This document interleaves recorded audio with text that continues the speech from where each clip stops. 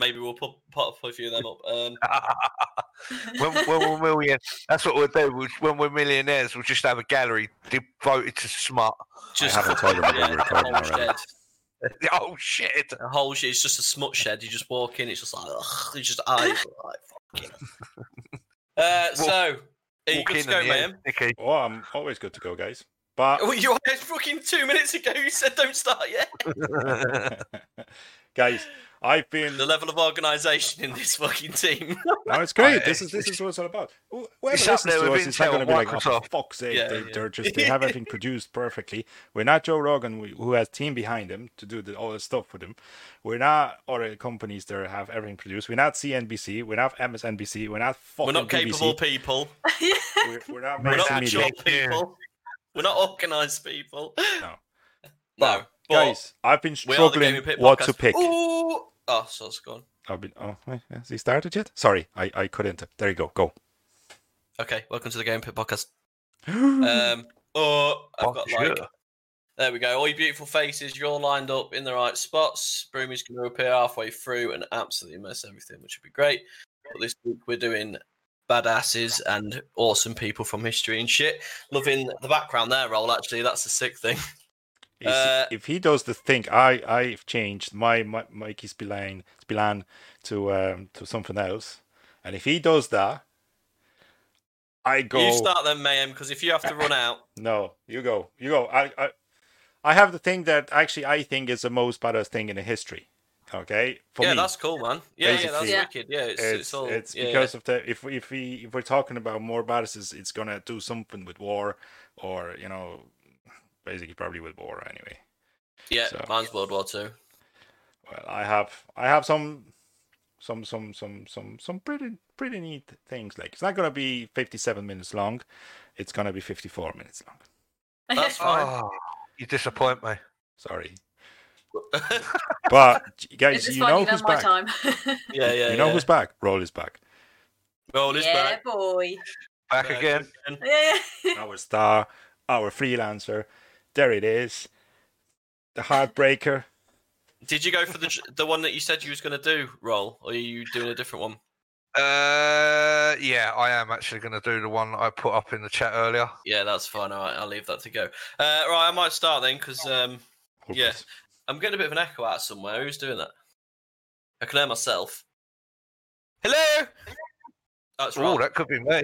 I was waiting for the green to light up. Yeah, it was me. It's all right. I don't mind the sound of my own voice. It's fine. Turn it up if you want. Yeah, don't we know? Right. I'm going for a guy called John Malcolm Thorpe Fleming Churchill. 1, 2, 3, 4, 5 names. How many guys do you have? How many guys?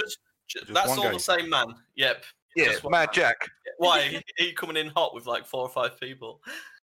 Yeah, this guy's Mad Jack. Yeah, Roll's done him at school. He did say about that. Yeah. What? Well, not while he was at school. He hadn't done him. No, obviously. He'd be a lot older man, and he'd be frowned upon now. I don't know. Actually, probably about the same. No, he died in 95. Right. I am under 40 years old. How dare you? I know I'm going grey, but Jesus. Hey, look at mate. Look at Right, let's go. Right. Jack grew up in the British colony of Ceylon, which is now known as Sri Lanka, and then he relocated to England. He went to school in Oxford called Dragon School and King William's College before enrolling at Sandhurst, which is a military school that allows you to graduate as officer. This is usually frowned upon because when I was growing up, I wanted to join the army, and then my dad was said, "Oh no, don't do that. You'll get shot and you'll die." And I was like, "Yeah, probably."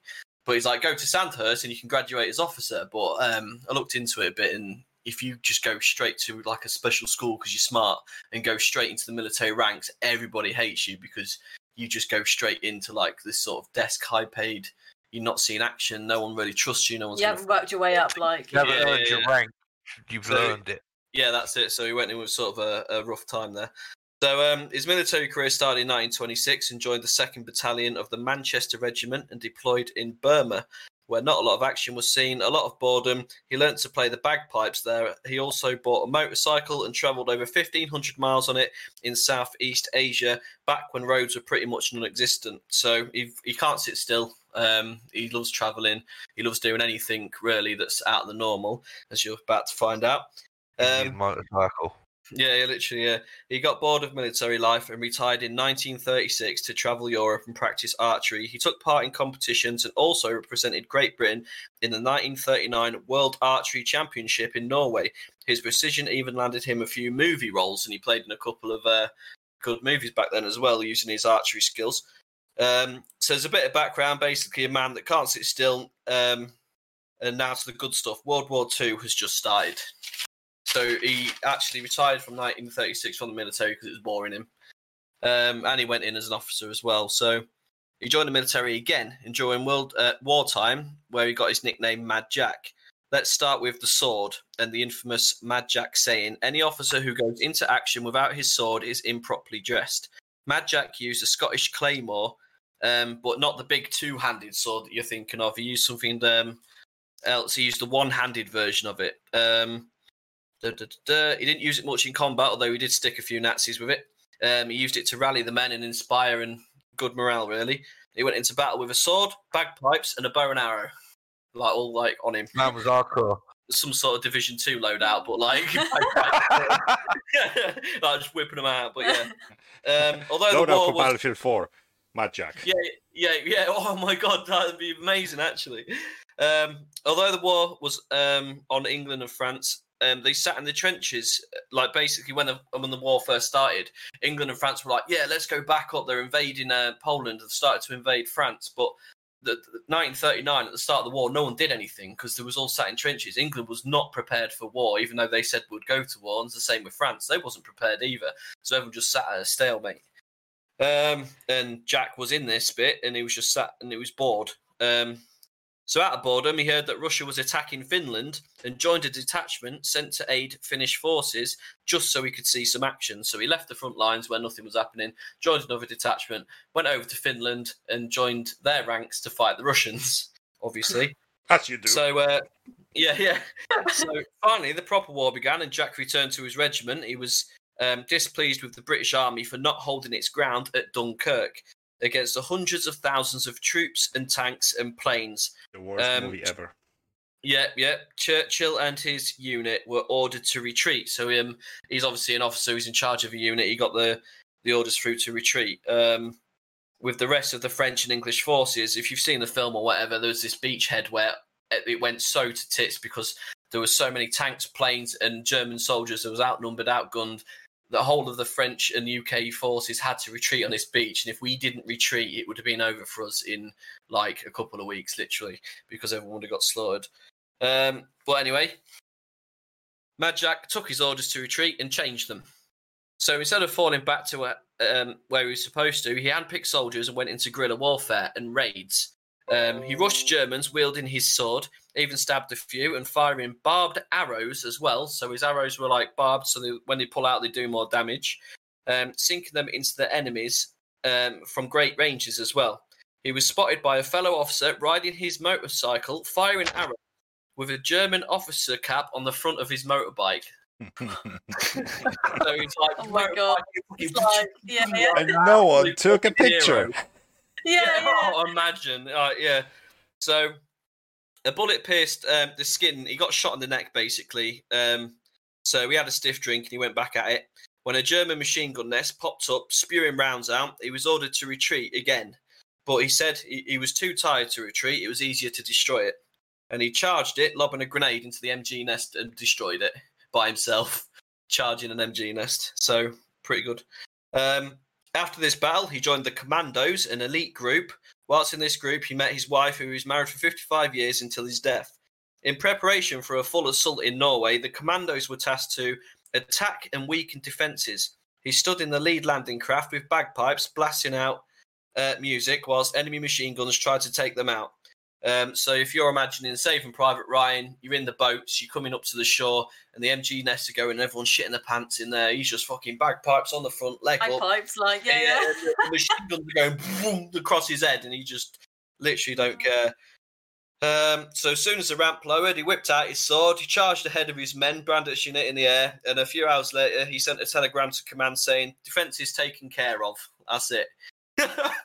So absolute hero. What? Yeah. So he went on to get lots of medals and loads of battle scars to go with. In 1943, he ended up with a group of American soldiers in Italy, trapped, as wave after waves of Germans assaulted their position because they were a commando unit. They lacked equipment, so they could stay mobile, small arms with few grenades. So they really just had like pistols, a few light machine guns, things like that. Nothing that was going to drag them down. In between one of the waves, Jack got bored of waiting for the next attack and decided to go to where the German army was instead. So he shot and shoot them, ignoring the fact that he was well outnumbered, no heavy weapons, and zero support. So he was like, sat there in a trench, he's took down like whatever, 4 or 5 waves of Germans. He got bored. He's like, come on, let's go to them, lads. And they're probably just thinking, what the hell? But rank, innit? He's got rank. Let's go. So Churchill led a night raid against the German position, rushed out, shouting commando, took the positions and 136 prisoners. In the night, he heard hundreds more of Germans digging in around them and thought, screw this. So he ran up to them with his sword and commanded them to stop. They were so shocked they did exactly what he said. And he thought his new prisoners might get a bit lonely. He decided to raid another one and did the same thing. So now he's just grouping up all these fucking people. They're all sat there with the dicks out and digging a hole. Stop! Or whatever. Like, act on! You know, and they're just like, oh, shit. So he's like, come on. And they're like, oh, fuck. So he's okay, he says, we do. Back. Yeah, that's it. No, totally. So this is all backed by all his squad as well. Like, a lot of this is backed up. A few months later, Jack was caught and taken prisoner himself. He had 6 men and was surrounded by Germans in what seemed to be a final battle. Armed with only revolvers, they defended themselves. Then the trench they were battling from got hit with a mortar. 3 of the 6 men died in the explosion. They ran out of ammo and hope. So Churchill whips out his bagpipes and starts playing Will Ye No Come Back Again, when a German grenade knocked him unconscious. He was taken to a POW camp, which he escaped. Then caught him again, sent to an even more guarded prison camp, which he escaped, and then met up with a column of American armour where he heard the war was almost over. He got annoyed and sad and volunteered to go fight for the Japs. Fight the Japs, sorry. So he signed up with American columns to go over to Japan now. But on his way over... He just got to fight, like... all the time, literally, constantly. Yeah. He was just like covered in... He must have been like triple hard man. So... on his way over, though, Japan got nuked, and they was out the war. So they surrendered. Jack said, if it wasn't for those damn Yanks, we could have kept the war going for another 10 years.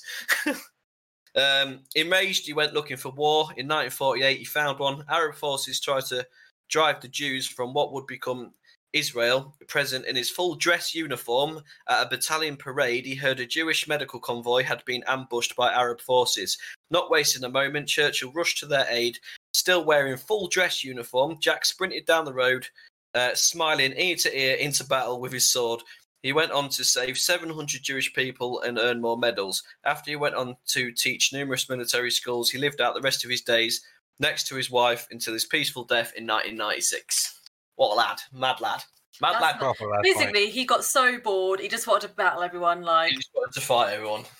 But that was like, I've heard that a few times, and my God. Yeah, there were stories of him. He was a bit of a cocky son of a gun. Imagine how many people tried to do that, though.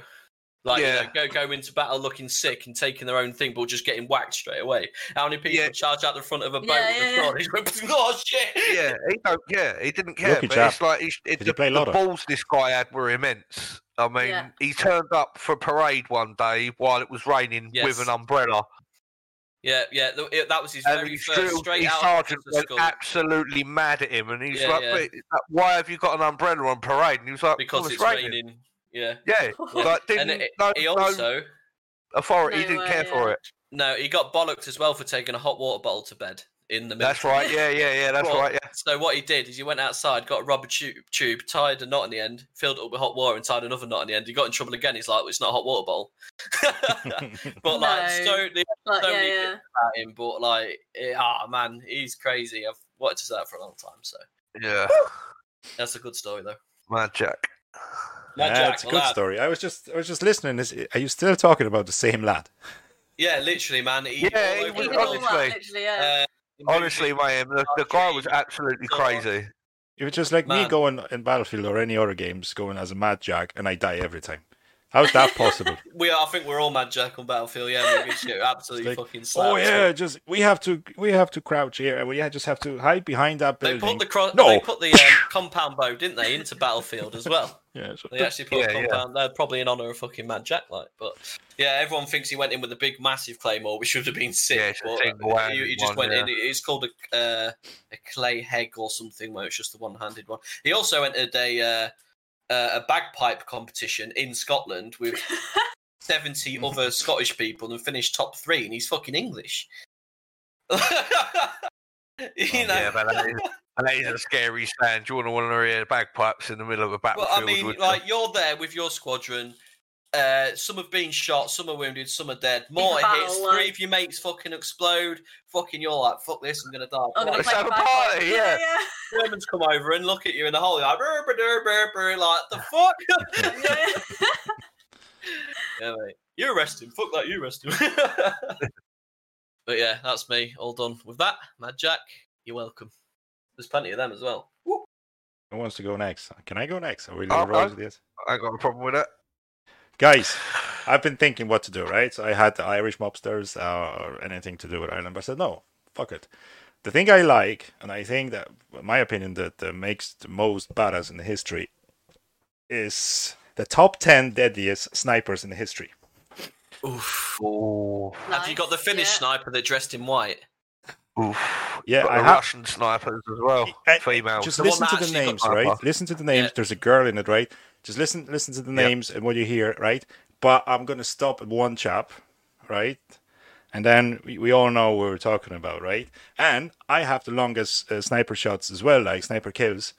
And can you tell me, without looking, without Googling, right? Who, not the who, but what nationality has the longest recorded sniper kill?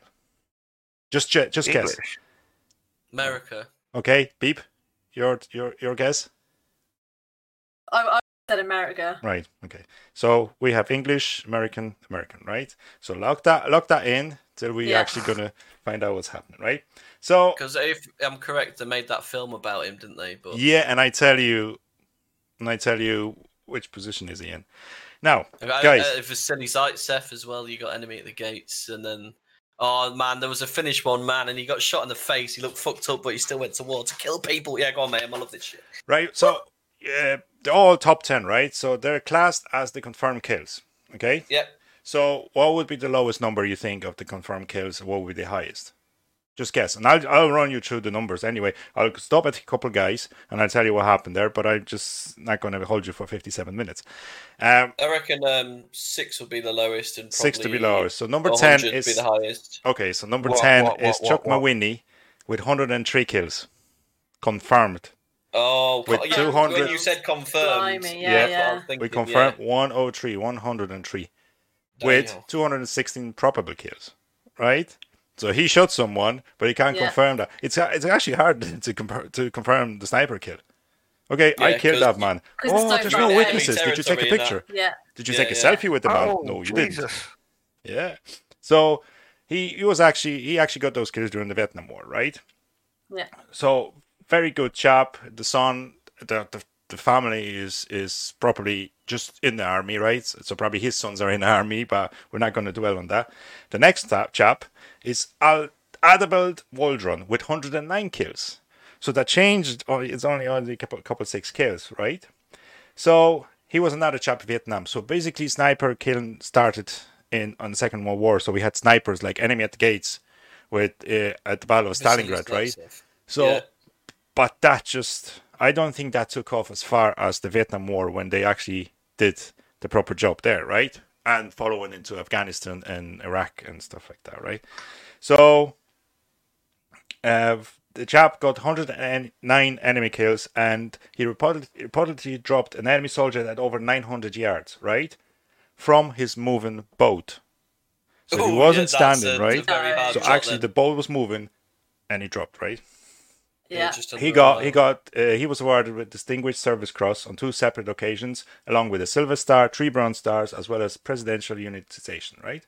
So the number 8 with 115 kills is like a DJ's now, right? I'm going to go to the drop down. Henry Northwest, right?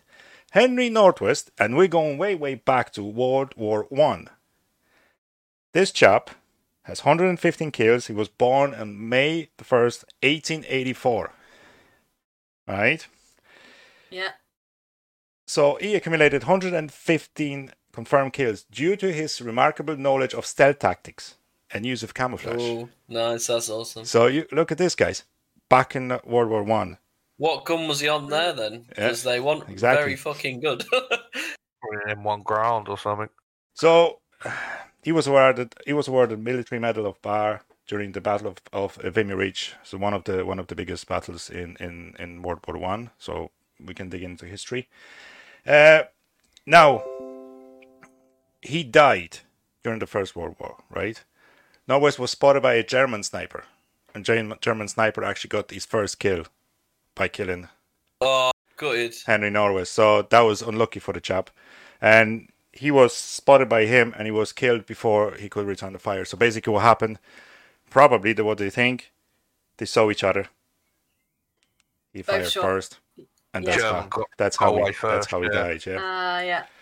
Guys, I should skip number 7, but we all thought that would be number 1. Chris Kyle with 160 kills. Oh, that was the figure, yeah. Very, very, very, very sad story. Amazing man. Yeah, the story sucks. The story doesn't tell anything because it doesn't tell how it all ended, right? He comes back home. The guy takes him out to the shooting range, and he gets shot by an own American soldier, which is absolutely fucked up, like, you know. Now, this guy doesn't have the longest shot in the sniper shot in the history. As he's like American, 1.5 miles or something like that. See, he actually is in top 10. He does class in top 10. He has confirmed 160 kills. Oof, nice. The longest shot was like 3,000 something yards. Yeah, he was one of my favorite sniper rifles, which is Macmillan TAC 338. Rifle, which is every time Medal of Honor Warfighter. Exactly, and that's why I want that game to come back. And anything is close and is trying to be recreated in games, that's what I will use. So guys, if you see that flash, watch out, mayhem. If you see that flash in Battlefield or anything else, that's me. Now he was called the Devil of Ramadi, or Ramadi, one of those places, right? Shaitan al-Ramadi. That's what his name in Iraq. So 160 confirmed kills across Ramadi, Fallujah, Baghdad, and other localities across Iraq. And that famous, did he do? Yeah, and that famous, when he saved the transport, when he ran away, when he actually escaped. All true.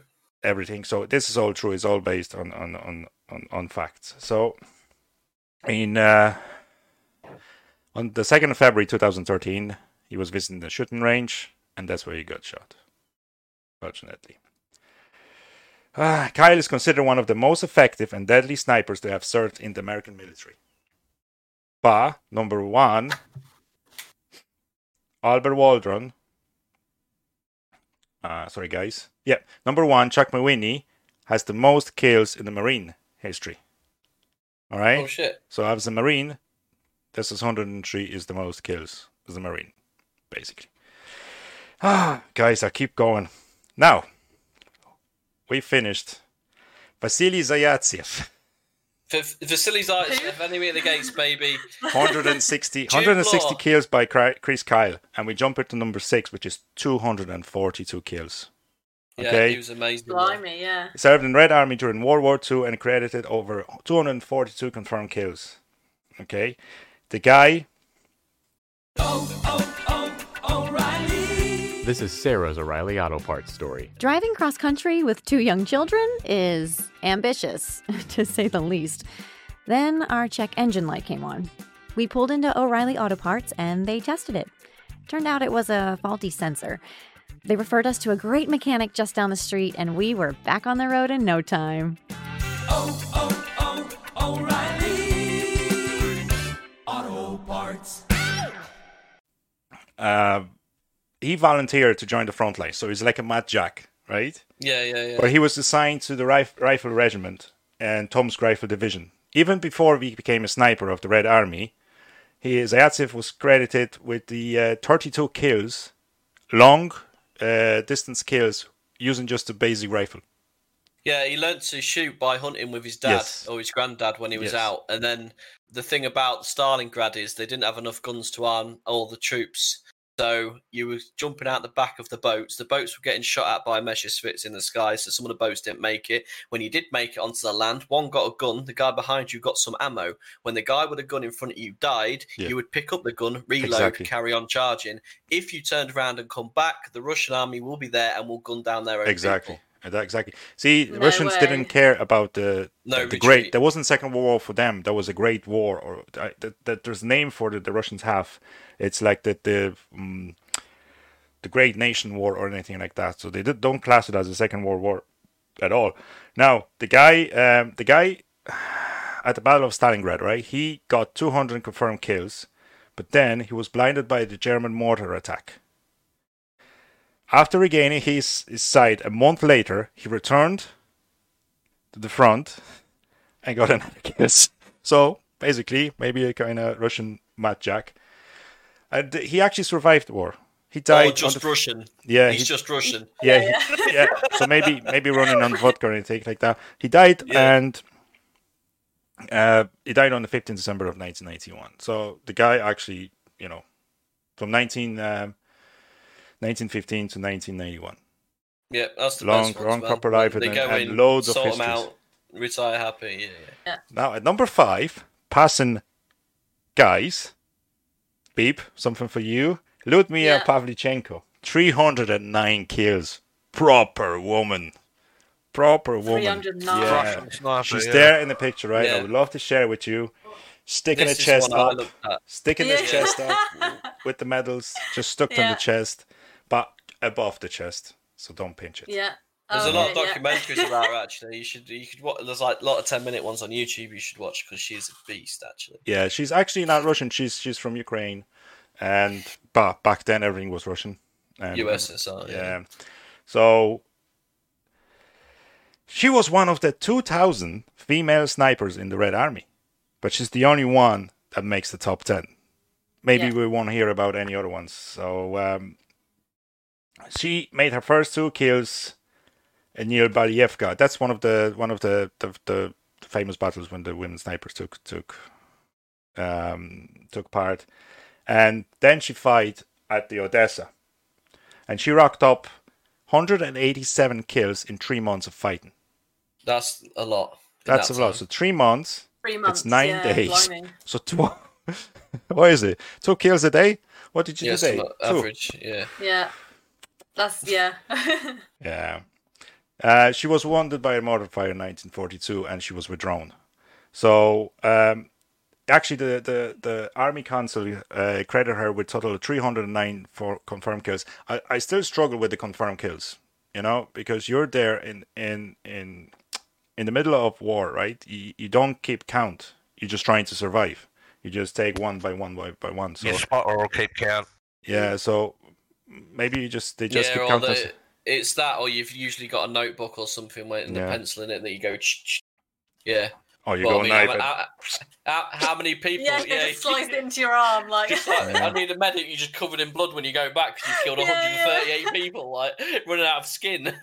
That's true. Yeah, she died in 1974 after suffering a stroke, so she didn't have a long life. But amazing one, isn't it? She survived the war. Yeah. Well, I mean, we're talking about her now still. You know what I mean? Yeah. Now.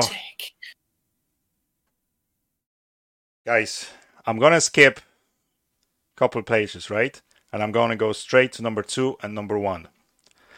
Number 2 with 402. How am I supposed to top 10 highlights when you're going to skip 4, 5, 6? No, because we're going to be talking about the guys. They're actually were Vietnam War, and nothing happened. They just did the confirmed kills. They just classed, by the amount.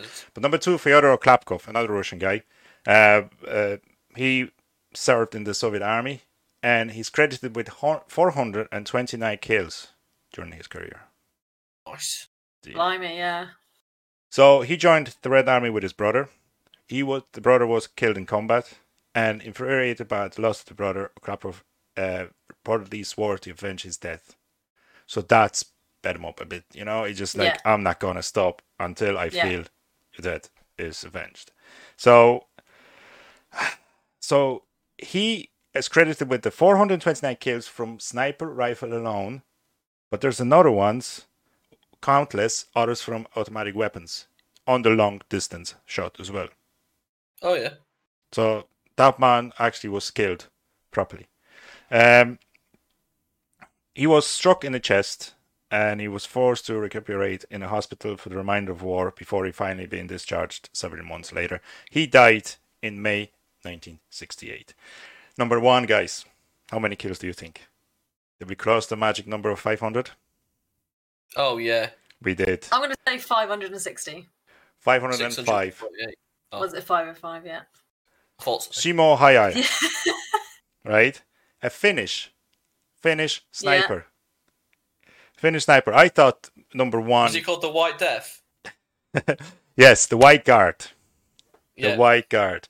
I thought that he'd be like way below, and there's more people. Yeah, there's more people above him, right? I was really, whenever I was looking through this stuff and I was sniping during the games and I was researching stuff back in the day, I never went across any more snipers after him. And I says, Jesus Christ, that's it, like, you know. Yeah, so 500. Yeah, so basically, what happened there? He developed. This is the chap that he developed his skills during the hunting with his father. Yeah. So he was taking parts if he won many trophies, right? Before the war, so he already was set to be a sniper if the war starts, basically. So his skills did help him. He was in the Finnish voluntary militia, which is called White Guard, and yes, he's called White Death. Sorry, there I just that's took such a sick nickname, man. Yeah, so. He's all dressed in white. If you look at the picture, right, the man is all dressed in white. Ghost. If you look at the pictures from the war in Finland, Finland's covered in snow. They move on. The Germans move on the skis, basically covered in white, and that man was just there waiting in the freezing snow, right? The cold winter. He used a suppressor, and he didn't use a proper scope or something because he didn't want the glare to give him away. Is that the one? Now, guys, listen to this. How many days did it take him to get 505 kills? 12. Yes. 100. 5 kills a day. Yeah, that's insane. So that's the guy, he packed himself in a heavy snow to provide cover. When you actually pack yourself with the snow, it gets warmer. It's insulated, you know? So he's insulated. That's what he did. He put the snow in his mouth to stop the condensation, or the whatever. And to balance his rifle. So he packed up the snow to balance the rifle, right? And while placing small bits of snow on his tongue to prevent his breath from giving away his position to enemy. Yeah, that's insane. So, that's ridiculous. He didn't use a proper scope either because he didn't want the glare to give him away. So he was just battering people.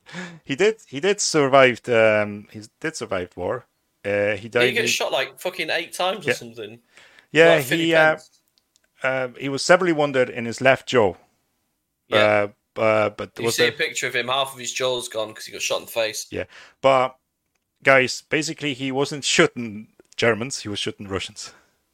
That was the Finland, the war between Finland and the Soviet Union in 1939. He was buried in 2012 at the age of 96. So the guy, 505 kills, 96. I'll tell you what, you've just matched up Mad Jack and your guy together. 1939, Finland. They were both there.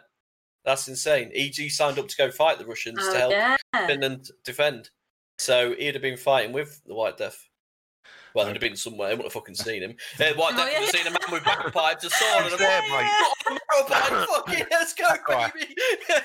It's that guy there. Yeah, this guy's all quiet, and his motorbike comes steaming past with a sword. Valhalla! All right, mate. Yeah.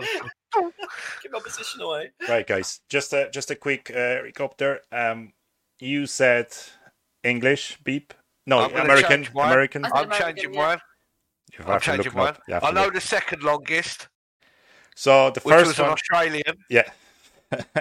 The longest is Canadian. Yeah, the longest is Canadian, 3,540 meters. You did Google it, didn't you, fucker? Just ridiculous, isn't it? Yeah. So it's three. So it's basically 3,000. Macmillan TAC 50. Obviously. I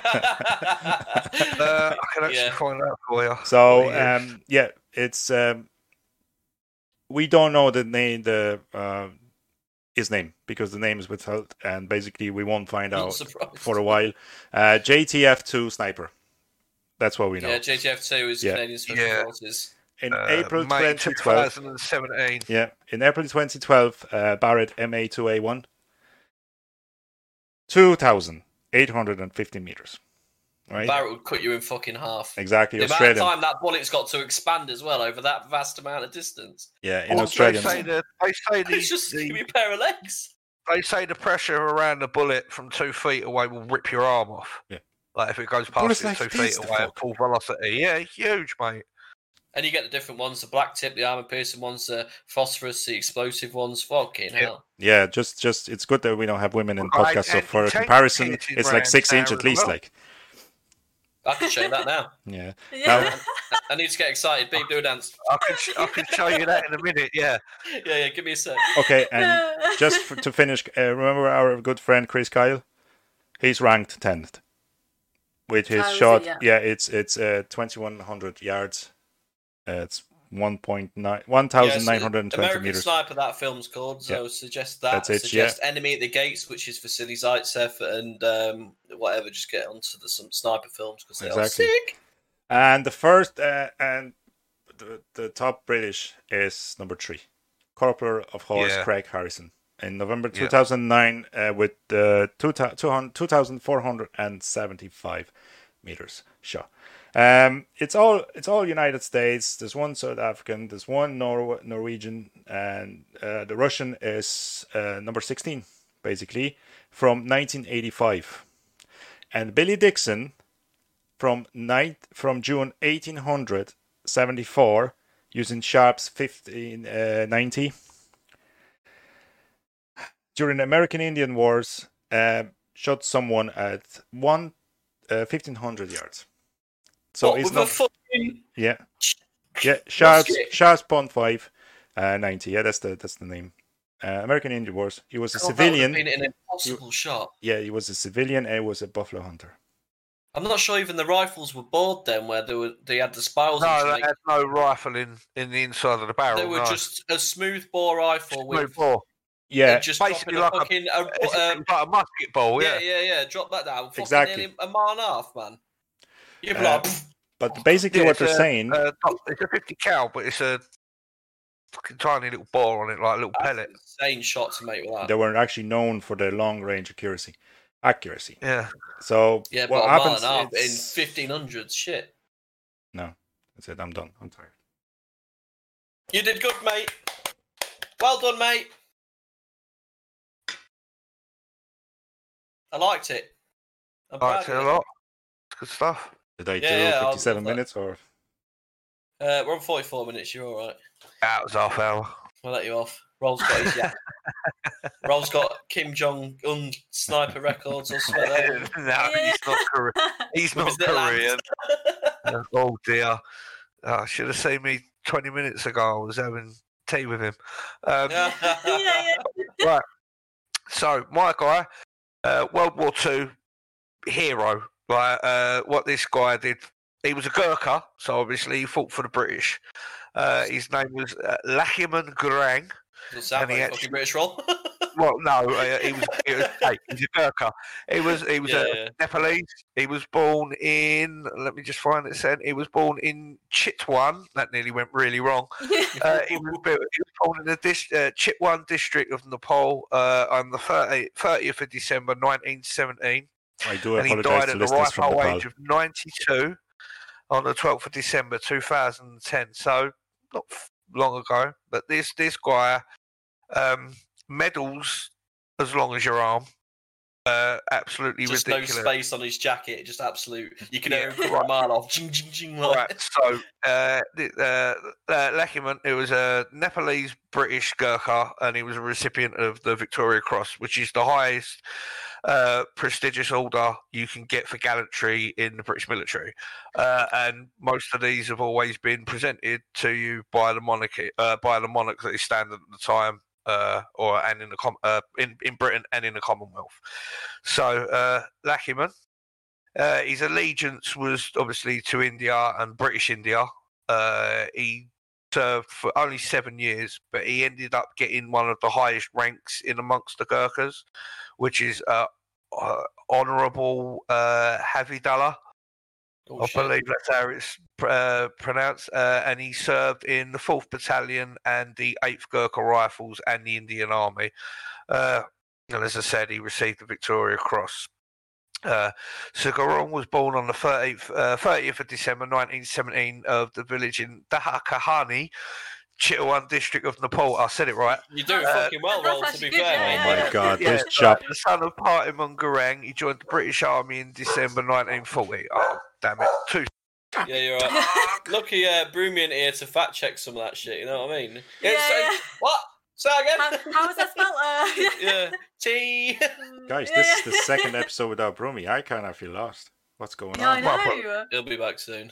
I hope so. Right, so he joined the British Army in December 1940, permitted to enlist in wartime, although he was only 4'11". So obviously at that time there was there was discrimination. Like there was height discrimination essentially in the army. You had to be a certain height to join, a certain age. But I wouldn't make it. As we know, during World War II, there were kids fighting as young as 14. So you're lying about their age. They really cared, to be honest with you. As long as you was fit enough to go to war, you was going to go to war. So he was only 4'11" tall, and so below the peacetime required minimum height. He was 27 years old, and he was a rifleman in the 4th Battalion, 8th Gurkha Rifles in the Indian Army during World War II. When the following deed took place in May 1945, this is why he received the VC. Right, his battalion was part of the 89th Indian Infantry Brigade and of the 7th Indian Infantry Division. It's a lot of divisions. They've got some fucking names, haven't they? Yeah. Yeah, I know. Which was to cross the Irrawaddy River and attack Japanese forces to the north of the road of Prome in Tuangup. That is wherever that be. We apologise, people of Nepal. Yeah, we do. I do apologise if I am getting the names of it wrong. Please moan at Simon about it. I'll tell me, cuz. Yeah. No Brumi to fact check. I'm sorry, guys. This is what happens with no Brumi here. He's the only one with the proper pronunciation just to all in Indian and stuff. You just get away with it. Yeah. Carry on, Rod. I apologise. I don't mean to sound racist, please. The Japanese withdrew towards Tungdor, where Gurung was part of the 2 companies of the 4th Battalion and the 8th Gurkha Rifles, waiting when the Japanese attacked in force in the early morning. On the 12th to the 13th of May 1945 in Tangdor, Burma, now Myanmar, Rifleman Gurung was manning the most forward post of his platoon when which bore the brunt of the attack by at least 200 Japanese soldiers. He held back. They'd already been thrown at him. He held back 2 hand grenades, which had fallen into his trench. The third exploded in his right hand after he attempted to throw it back, blowing off his fingers, shattering his arm, and severely wounding him in the face, body, and right leg. Oh my God. His 2 comrades were also badly wounded, but the rifleman, now alone and disregarding his wounds, loaded and fired his rifle with his left hand for 4 hours straight. I heard of this. Put it in, load, fire, all one-handed. While he screamed, "Come and fight a Gurkha!" So he's down there, bleeding out, body parts missing, everywhere. He's firing at them. He's firing rifles at them and going like, "Come on, then!" Like, let's have it.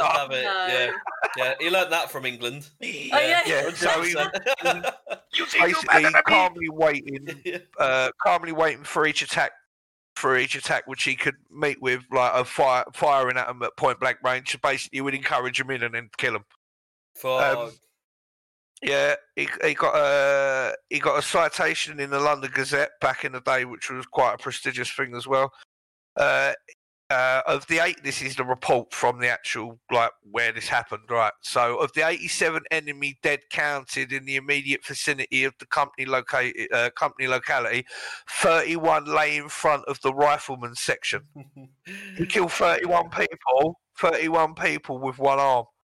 To be fair, it's mental, yeah. Lay on the floor and give up, or fuck it, I'm gonna die anyway. I'm gonna die anyway. Just go for it. This is the thing, like he survived this whole situation, with one arm, and he's just fucking held a grenade in his hand as well, just for lols. Yeah. Like. Well, if you're going down, you take someone with you. You don't go alone, like. In the report, it basically states that if it hadn't been for his actions, the whole area would have been overrun with Japanese troops, and it would have been game over in that area for the British Army. Yeah, man. So what objective was that? Well, basically, where was it? He lasted the whole sequence lasted 4 days. And 4 nights, and he literally, like, he was part of that the whole way. I'd say adrenaline. Probably after that, the first day, your adrenaline probably. Hallucination from the lack of blood to the brain. Yeah. There wasn't even anyone there. He was at home. Yeah. As I say, he received the Victoria Cross for his actions, which rightly so. I mean, well, yeah.